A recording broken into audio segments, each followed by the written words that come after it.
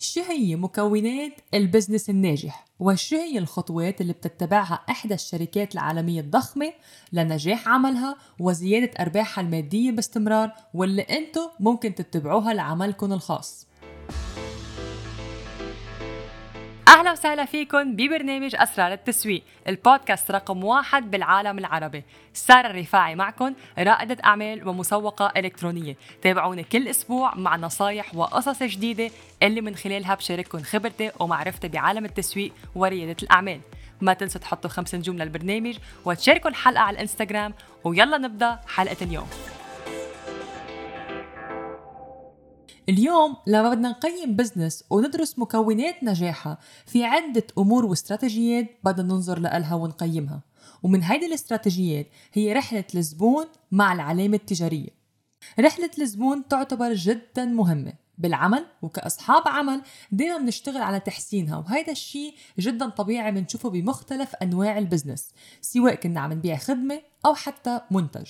أول سؤال بطرحه لصاحب العمل، خصوصا المدربين بما أنه هن اللي بيشتغل معهم وبساعدوا على نمو عملهم: كيف رحلة الزبون معكم؟ يعني شو الخطوات اللي بده يقطع فيها العميل لحتى يشتري من عندكم؟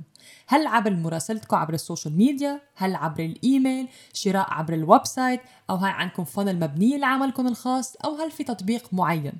هيدا الجانب من العمل جدا مهم ناخده بعين الاعتبار، ونعم بيأثر على نجاح العمل، ونعم بيأثر كمان على التسويق.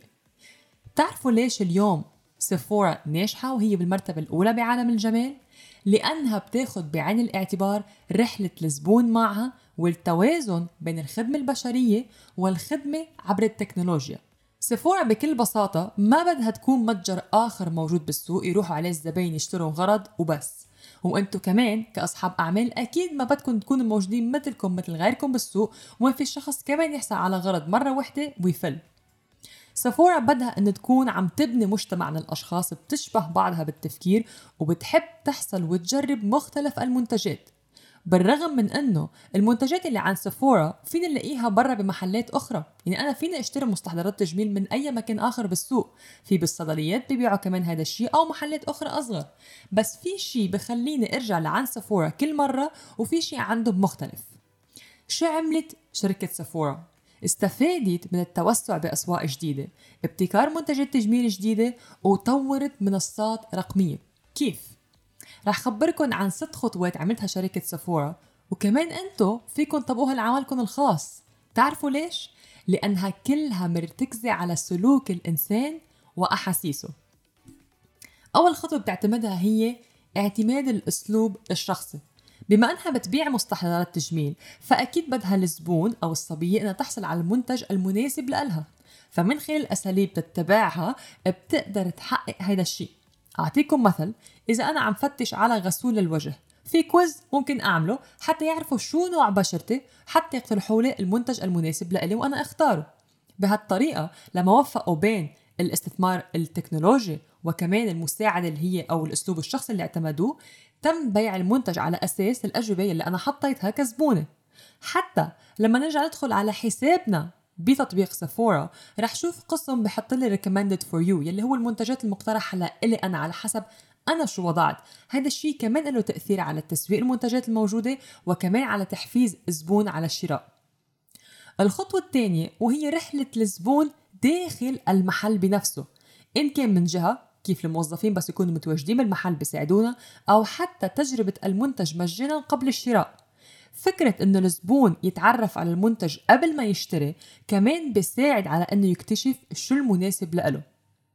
الخطوة الثالثة اللي بتتبعها وهي برنامج الولاء أو اللويالتي بروجرام، يلي لما نروح عن سيفورا بيكون نحن فينا نفتح الحساب، بيكون عنا الكارت تبعهم، بنكون نحن ساعتها صرنا جزء من المجتمع تبعهم، بيكون صار عنا بروفايل عندهم، وكل ما يتم الشراء منتج معين بيكون نحن عم نجمع نقاط بحسابنا، وهذه النقاط بتودينا من مرحلة إلى أخرى وبنصير عم نجمع نقاط أكتر، وفينا أنا بالآخر أحصل على منتج مجاني، أو حتى كمان لما يكون عيد ميلادي بحصل على منتج مجاني. هيدي الخطوة بتخلي تحسس الزبون بأنه مش بس عم بيدفع مقابل منتج هو بحاجة له أو بده يشتري خلص دفع مصاري وفل، بل بتحسه بأنه أنا جزء من مجتمع بتهتم فيني، حتى على عيد ميلادي بتهديني هدية مجانية ولو حتى صغيرة لحتى جرب المنتج، واحتمال كبير هيدي السامبل أو العين المجانية لعيد ميلادي، حكون جربتها وارجع اشتري منها. الخطوة الرابعة، التفكير رقميا. صحيح المحل موجود، بس كمان ما ننسى أنه الشراء إلكترونيا صار أسهل للزبون بكتير، بحيث أنه في يطلق من التطبيق بنفسه وبيوصل الطلب على البيت، وإذا كان المنتج حتى غير مناسب بيقدر يرجع المنتج. الخطوة الخامسة واللي هو التعاون، وعم نحكي على التعاون مع المجتمع، مع أشخاص من المجتمع، مع وجوه عندها جمهور. هذا الشيء بيساهم بتوسيع مجتمع سيفورا بعد أكتر، واللي كمان بخليهم أن يكونوا اجتماعيين على منصات التواصل الاجتماعي. لاحظوا أسلوب طرحهم على السوشيال ميديا، قديش بتحسوه شخصي، ما بحسسوكم بأنه تعا اشتري من هيدا الشركة أو اشتري من هيدا المحل، بالرغم من أنه نحن نعرف هذا هو الهدف النهائي لهذا البزنس، حنشتري المنتج من عندهم، بس منحس في نوع من الصداقة، في ثقة، في مجتمع نحن وكأن منتمي له كزبائن، في دائرة هيدا الأصدقاء وكأن منتمي لها. هلا ممكن تسألوا سارة أنت هلا عم بتخبرينا عن الخطوات الستة اللي سيفورا اتبعتها، بس هي شركة عالمية ضخمة وبتبيع منتجات كمان معروفة. طب ما أنا شخص هلا بدأت عملي وبقدم خدمة أو بقدم دورات أونلاين، كيف فيني استفيد من هذا الشيء؟ جوابي هو إنه اتبعوا الأسلوب الشخصي، وجهوا الكلام للزبون المستهدف، بينوا نفسكم وبينوا أنكم فعلا أنتم فاهمين على الشخص المقابل، على زبونكم المستهدف، فاهمين مشكلته، عارفين هو وين موجود حاليا، وين الموقع الحالي هو موجود فيه، أو وين المشكلة الحالية اللي عم يواجهها، وكيف أنتم عندكم الحل وفيكم تساعدوه. تواصلوا مع الزبون من خلال المحتوى المجاني اللي عندكم اياه، سواء كنا عم نحكي محتوى على التواصل الاجتماعي او حتى ايميلات. هذا الشيء اللي بخلي تبني الثقة مع الجمهور وبتبنوا المجتمع. يعني هو عم نحكي بانه تشتغلوا على بناء مجتمع، مش لائحة زباين بس تجي تدفع وتفل، عم نشتغل على بناء مجتمع.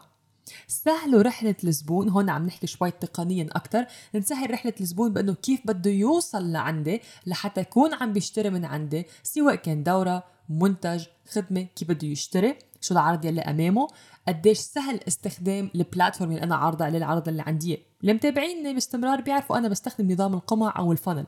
ليش؟ لأن هيدا الشيء بركز فقط على هدف واحد، بحيث بخلي يبين عرض واحد أمام الزبون، خيار واحد بس لزبون المستهدف، يلي بيكون عم بخف أو بخلي الشخص يكون عم بشتت تفكيره من عدة خيارات. فهو عم نحكي بخطوة أكتر تقنية. فكل هدول الخطوات ناقشتها اليوم، صح سيفورا طبقتها، بس كمان كأعمال صغيرة فينا نطبقها، لأن مثل ما ذكرت من الأول بدنا ترتكز على سلوك الإنسان وأحاسيسه. وبرجع بعيدة كمان يمكن للمرة الألف أو مرة المليون حتى، بأنه التسويق مبني كمان على الأحاسيس. وإن التسويق دايما نحن نفكر بمشاعر الشخص، بأنه هو كيف موجود حاليا، وين موجود حاليا، كيف نسهل له عملية الشراء من ناحية التقنية ومن ناحية حتى النفسية، أو من ناحية بنعتمد على المشاعر تبع الشخص. شكرا لاستماعكم لحلقة اليوم من بودكاست أسرار التسويق. إذا حبيتوا الحلقة شاركوها معنا على الإنستغرام ستوري، اعملوا لنا تاج ونحن منعيد نشرها، وما تنسوا تحطوا 5 نجوم للبرنامج، وأنا بشوفكم بالمرة القادمة.